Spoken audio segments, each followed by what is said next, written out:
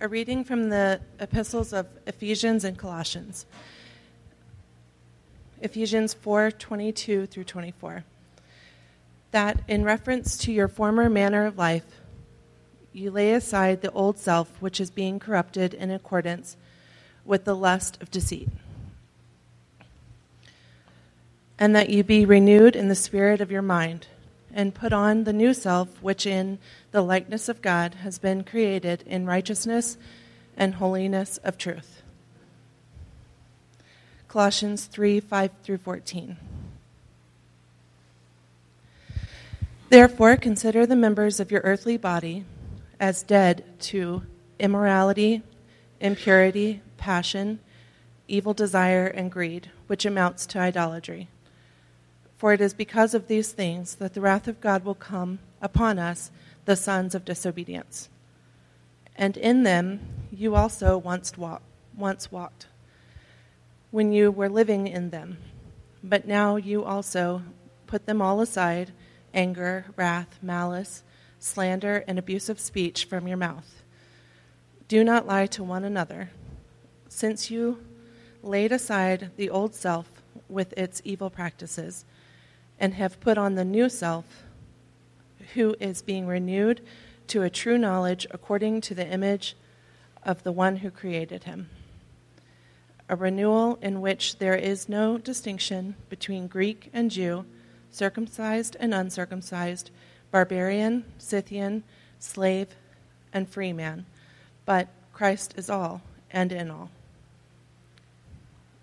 So, as those who have been chosen of God, holy and beloved, put on a heart of compassion, kindness, humility, gentleness, and patience, bearing with one another and forgiving each other, whoever has a complaint against anyone.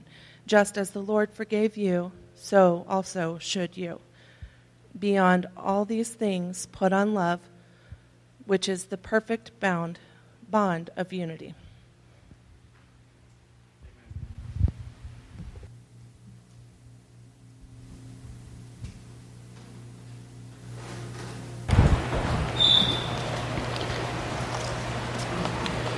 So there was a long list there in Colossians of sins that we were to put off and die to. But not in Colossians, not in Ephesians, not in any other book in the Bible are you going to find a perfect list of the 7 deadly sins. And the reason is the list does not exist except in extra-biblical research. All of the research that comes from that is from the Bible. And I'll tell you a little bit of the history of how we came to understand this list as the 7 deadly sins. As I said earlier, our July and August summer series is going to cover the 7 deadly sins, plus an 8th that we believe is well-deserving for being on the list.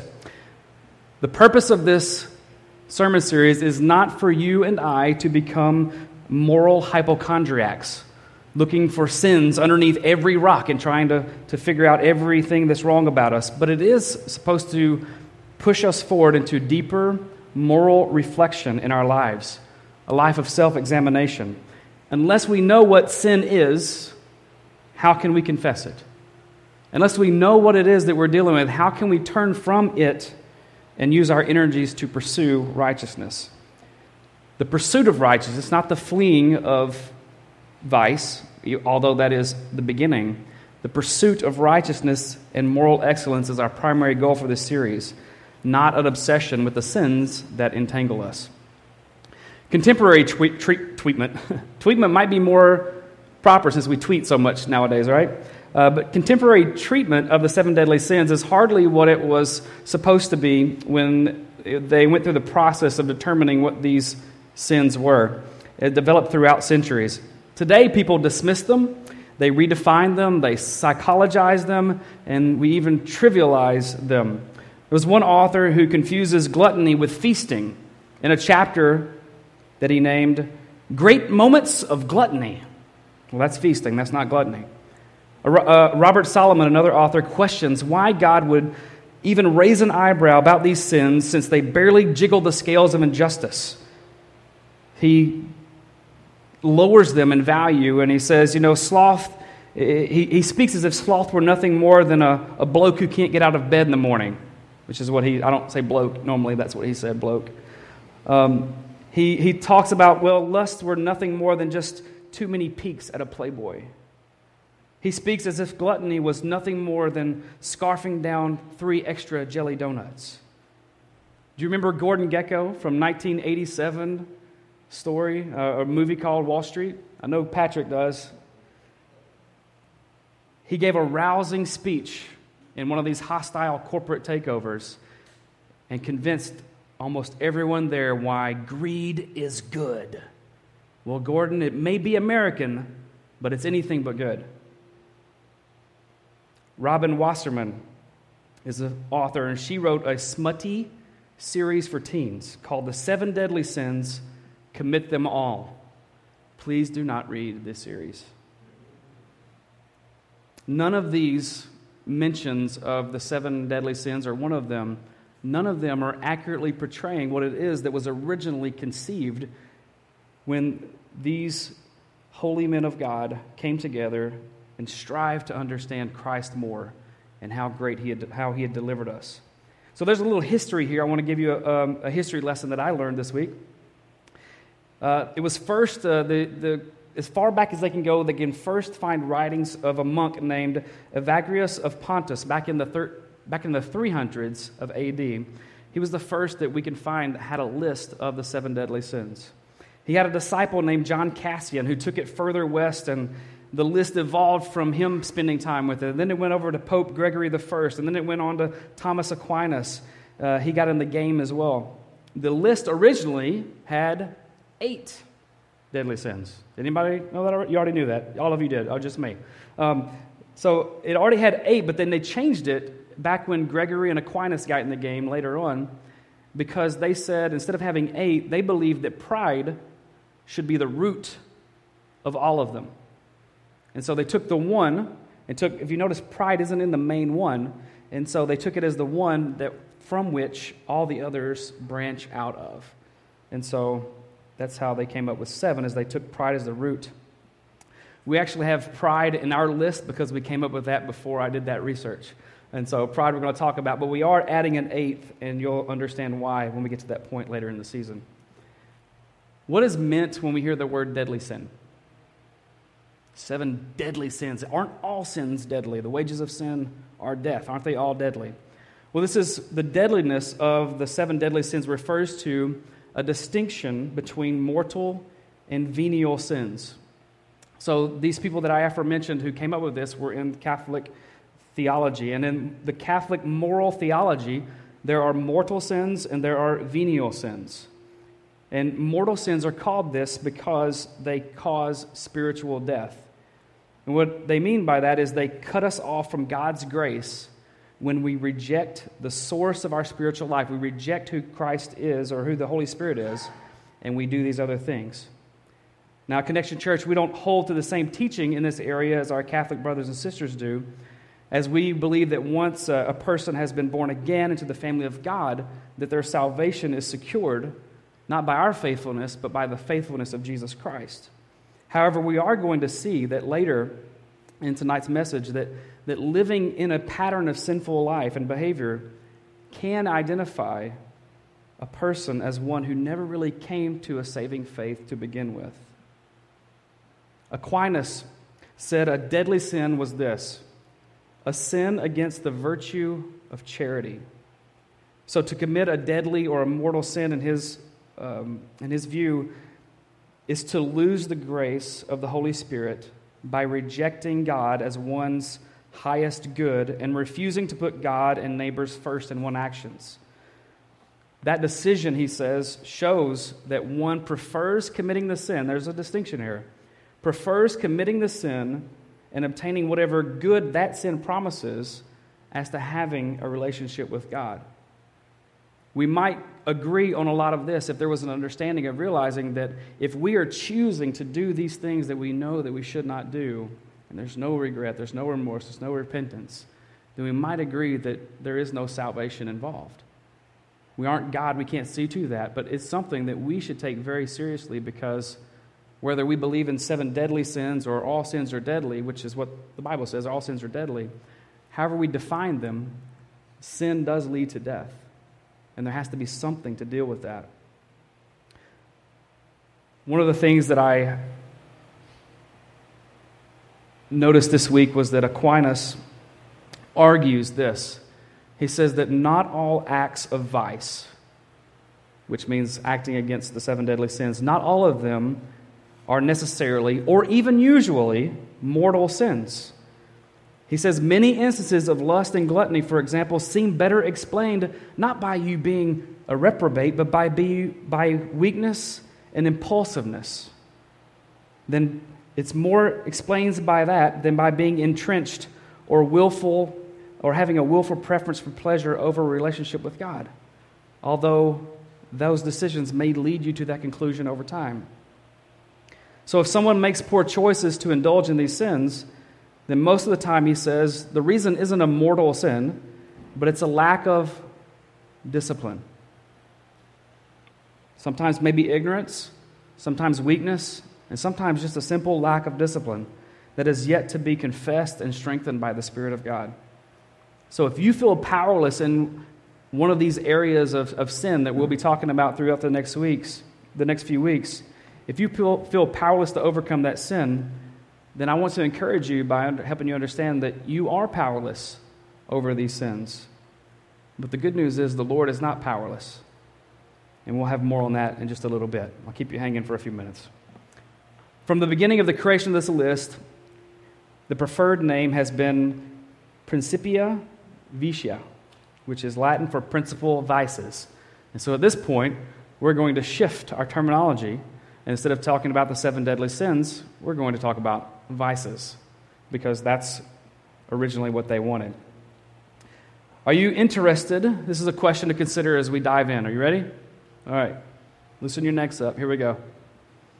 Are you interested in temporary relief of symptoms, or do you want a cure that gets the source of the disease out? The 7 deadly sins, or the vices, as I mentioned earlier, are roots from which other sins grow. You don't settle for prescribing aspirin to a cancer patient. That's not enough. These 7 vices are not the worst possible vices, because there's no murder in any of the vices. And they're not even the most frequently done, because there's no lying in the vices either. But they are the roots of the vices, of sin. It's good to differentiate the difference between sin and vice. And so I'll do that now. Sin is, as we understand it, is on a broader scope. And since it can include patterns of sinfulness, it can include a fallen condition in general. So a pattern in your life, the fallen condition in general. It can also refer to a single act of disobedience. I sinned against you. A vice is more specific. A vice concerns deeply rooted patterns in our character. It's like sledding down a hill. And that first time you go down a sled, it's hard to get down through that rut. I'm not ready for the slide just yet. It's like hard to go down that rut. But once you start making that rut over and over and over, it becomes easier and easier and easier. And so that's what a vice becomes. It becomes more of a pattern. But it's more narrow than just our big human condition in general. The original preferred term of the initiators, the originators, the OGs, if you will, of the 7 deadly sins was not the word 7 deadly sins, but it was vice. And so from this point forward, we're going to be using the word vice as well. And here's what a vice is, right here. A vice is a habit or character trait that is corruptive or destructive to our character. So vices are corruptive and destructive habits. They undermine both the goodness of our character and our living and acting well. They mess up everything good about what God has created. On the other side of vice is virtue, which is where we're heading all this summer. And virtue is this.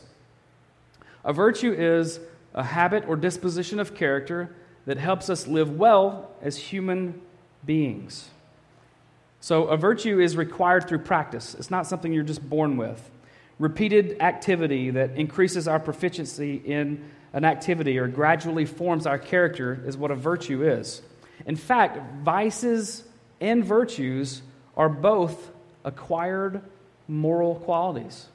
It's not something you're just born with, like an outgoing disposition or a predisposition to high cholesterol.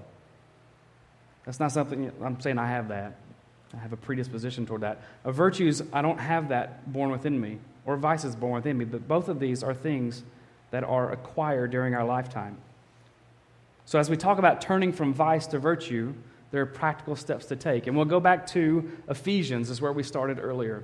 Ephesians is a letter written by the Apostle Paul, and he talks about, you can go and put it up. He's talking to them about dying to your old self and walking in the newness. And he says that in reference to your former manner of life, who you used to be before Christ, you lay aside the old self. You put it away. It's gone. It's finished, which is being corrupted in accordance with the lusts of deceit. And that you be renewed in the spirit of your mind. To keep that up there for a second. He's saying the old you was dead. And if you continue to live in the old way, you're going to continue along this path and progress unto death. But he's saying God has given you a newness of life, a new walk with Him, a new, or life in general, but a new, brand new life created by Him that is renewed in the spirit of your mind. And you need to focus on these things. And so the next verse, he says this, and put on the new self. So you have to intentionally put on the new self, which in the likeness of God. The likeness of God is how the new self of us is. In the likeness of God has been created in righteousness and holiness of the truth. This is who Paul is telling us that we are. This is who you are in Christ Jesus. This is who He has created you to be. This verse shows us that turning from the old way of life of sin and vice and turning to a new life, which in the likeness of God has been created by God in righteousness and holiness of truth. He's saying that we are sanctified, which means that we're set apart. We're set apart. We are holy saints of God when we turn from sin and turn to faith in Jesus as Lord. So if we're struggling with specific sins in our lives, then one of two things are happening. If you're in a pattern of sin, one of two things are happening. Number one, you haven't truly partaken of faith in Jesus. That's option one. Option two is you're weak and impulsive in your faith. And at the risk of being offensive, we need to grow up. Ignorance is not an excuse. We need to become aware of who we are in Christ so we don't continue to wade through the sewers of the old life. Neither of these options are healthy. And the first option leads us to eternal death. So we must learn to walk in virtue like we learn to do everything else in life. This is what Dallas Willard said. He said, a baseball player who expects to excel in the game without adequate exercise of the body is no more ridiculous than the Christian who hopes to be able to act in the manner of Christ when put to the test without the appropriate exercise and godly living. It's ridiculous. If you're not exercising your Christian faith, how are you going to walk as a Christian? Alasdair MacIntyre describes a child learning to play chess to illustrate the process of this formation. He says, imagine that in hopes of teaching an uninterested 7-year-old to play chess, you offer the child candy. One piece of candy to play, another piece of candy if the child wins the game. Motivated by his sweet tooth, the child agrees. At first he plays for the candy alone, and he will cheat to win in order to get that candy. But the more the child plays, the better at chess he gets. And the better at chess he gets, the more he enjoys the game, eventually coming to enjoy the game for itself. At this point in the process, he is no longer playing for the candy. Now the child is playing because he enjoys chess and he wants to play well. And he understands both the intrinsic value of the game and how cheating will rob him of that intrinsic value. He has become a chess player. Moral formation in virtue works much the same way, he says. We often need external incentives and sanctions to get us through the initial stages of the process when our old entrenched desires still pull us toward the opposite behavior. But with encouragement, discipline, and often a role model or mentor, practice can make things feel more natural and enjoyable as we gradually develop the internal values and desires corresponding to our outward behavior. This sounds sometimes anti-gospel because change comes from the inside out. But sometimes for that inward change to take practical steps toward the outside, we have to force ourselves to take practical steps on the outside so that the inside can give us the strength to change on the outside. Virtue often develops from the outside in because we learn how to do things that feel wrong. This is why we want to reform our character from vice to virtue. We often need to practice and persevere in regular spiritual disciplines and formational practices for a lengthy period of time. And there's no quick or easy solution for daily or substitute, for daily repetition over the long haul. So it's a lot of work. And there's a prescription I have for you here on a slide here, a 4-step prescription. And it works out like this. Pin it. I changed them all to P so you could maybe remember them better, and write them down quickly. But pin it, plan it, profess it, and promise it. And I'll talk about what that means quickly. The first one is pin it. Write it down, whatever it is that you're struggling with. Put it down. Pray through it. Pin it. The second one is plan it. Develop a daily plan in your life over the course of 1 month. I'm not talking about a whole year, but 1 month. What am I going to change for this 1 month to do practical steps in order to fight against this lust or envy or greed or whatever it is in my life that I'm struggling with? What am I going to do to proactively create new daily habits? We were at the Cloisters yesterday as a family, and there was one of the Cloisters is a remake of a place where a monastery where monks were, and there was this small little book about that big, and the monk carried it around his pocket. It's called the Daily Hours, or the Book of Hours is what it's called. And it reminded me, wow, he carries something small in his pocket so he can just pull it out every 3 hours or less and just read it all the time. I'm like, what do I have in my pocket that I pull out every so often to check at least every 3 hours? I'm like, my phone. And I was like, man, I need to get a small book, to remind myself to make practical steps, something that has me trusting in the Lord more than I trust in my phone. Develop a plan. The third one is share it with a friend. So profess it. This means tell people about it. Hey, I've got a plan, and I want you to encourage me along this process, and I want you to hold me accountable. Ask me how I'm doing with it and encourage me because I need your help. I want to change. And the fourth one is promise it. And this doesn't mean what you might think. This means promise it, which means find the promises in the Bible where God tells you who you are, and you claim His promises for who you are.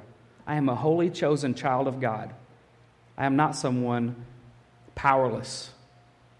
I am not a slave to fear. I am a child of God. Family, friends, church family, co-workers, all of these people influence the development of our character. They're putting into us. And we need people to support us in our endeavor to change. Otherwise, it's likely not going to happen. So don't try this alone. So that's some encouragement for you. It won't always be an uphill battle. The good news about virtue is this: your work and God's grace is going to reform your character, and it's going to reform your habits. Vices and virtues can get to the point where they feel perfectly natural. It's just who you are. Aristotle says there is a difference between acting according to virtue, which is an external standard which tells us what we ought to do whether we feel like it or not, and acting from virtue, from the internalized disposition which naturally yields the corresponding action to that feeling.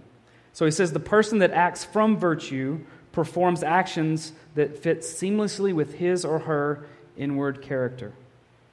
And so the telltale sign of virtue is doing the right thing with a sense of peace and pleasure,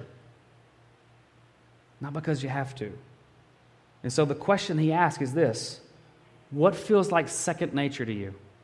What feels natural to you? The answer to that are the marks of your character. If you're consistently struggling against sin, then that is the mark of your character.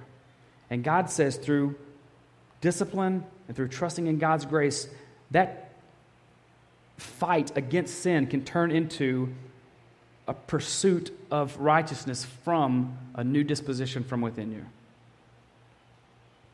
If wrath and envy or any of the vices are second nature to you, then there's a lot of work, but there's a lot of hope for you. And if the virtues are second nature to you, first of all, congratulations, you're on the right path.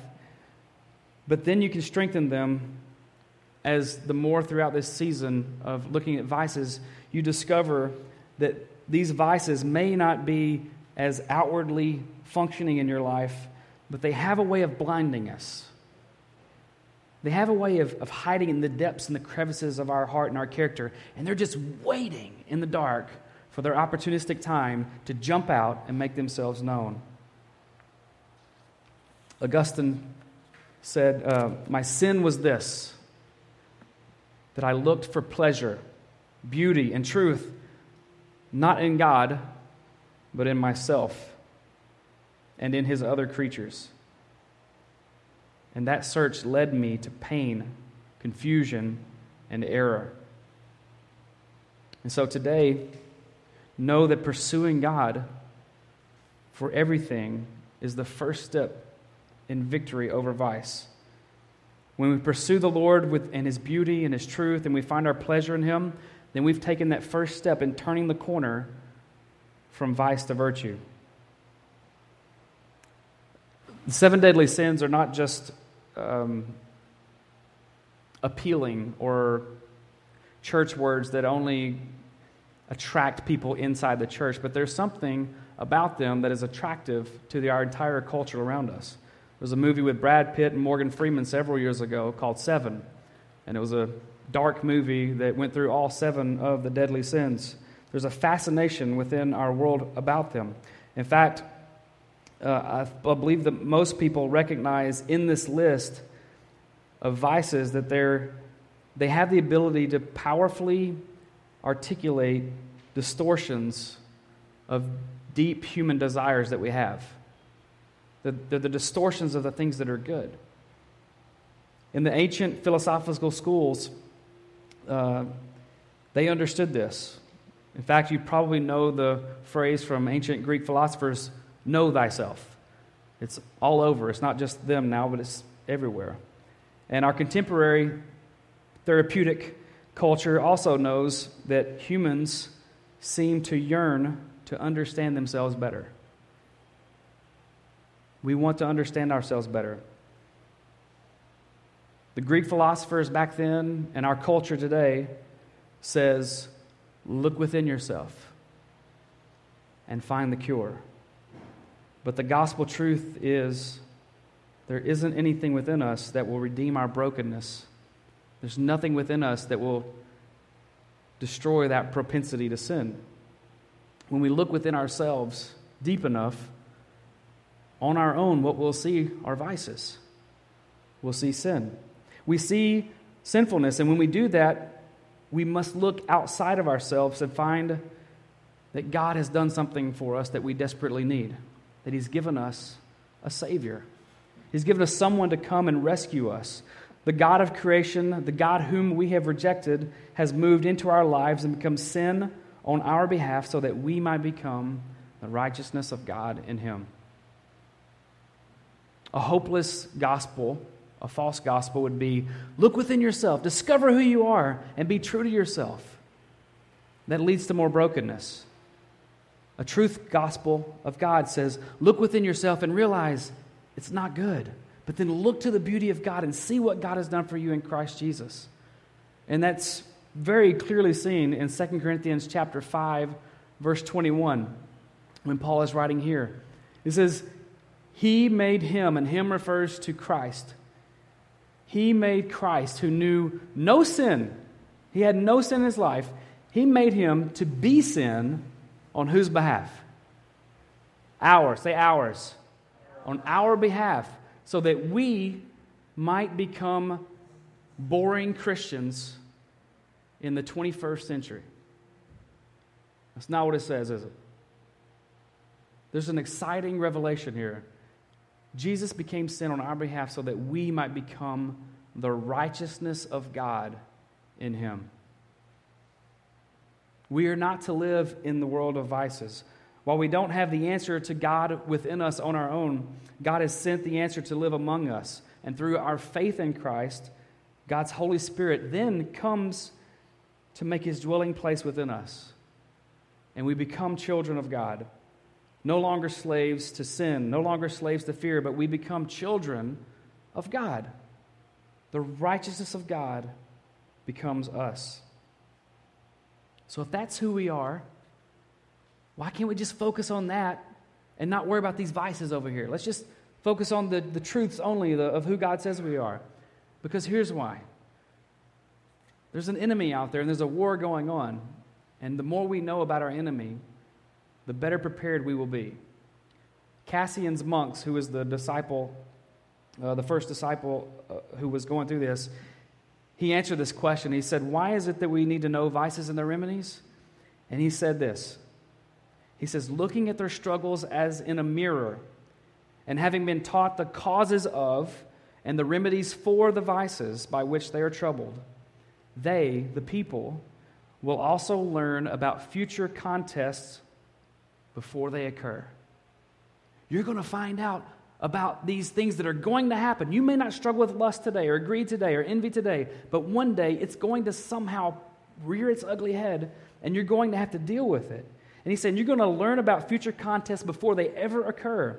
And they, you, the people, will be instructed as to how they should watch out for them and meet them. Not run from them, but meet them, which may be running against them, running from them, but then fight them. And so that's what we're going to do as we pursue the virtues, is we're going to see how to watch out for them, to meet them, and to fight them. When we look and we study at the vices, what we do is we prepare ourselves to face them, to face the war that is happening within us and the war that's happening in the world. We will be prepared, and we will be victorious if we will focus on Christ. The biggest thing to remember is that you already have the victory. And the first step to taking that road to victory is to turn from vice to virtue. Let's pray. Heavenly Father, I want to thank you so much for your goodness that shows us in clarity that there are vices that are within our framework, within our souls that still try to come out, and we still war against them. And so I pray that we would become powerfully transformed by you in a way that we would understand what these things are, how we can fight them, how we can find freedom from them, and so that we would be a virtuous people who would pursue your righteousness and pursue you as our pleasure in a city that is filled with endless pleasures that leave us thirsty and wanting more. God, you give us the type of pleasures that fill us and make us more human than we've ever been. So, Lord, I pray that you would encourage us today that through Christ we have hope and we have victory. And it's in his name we pray. Amen.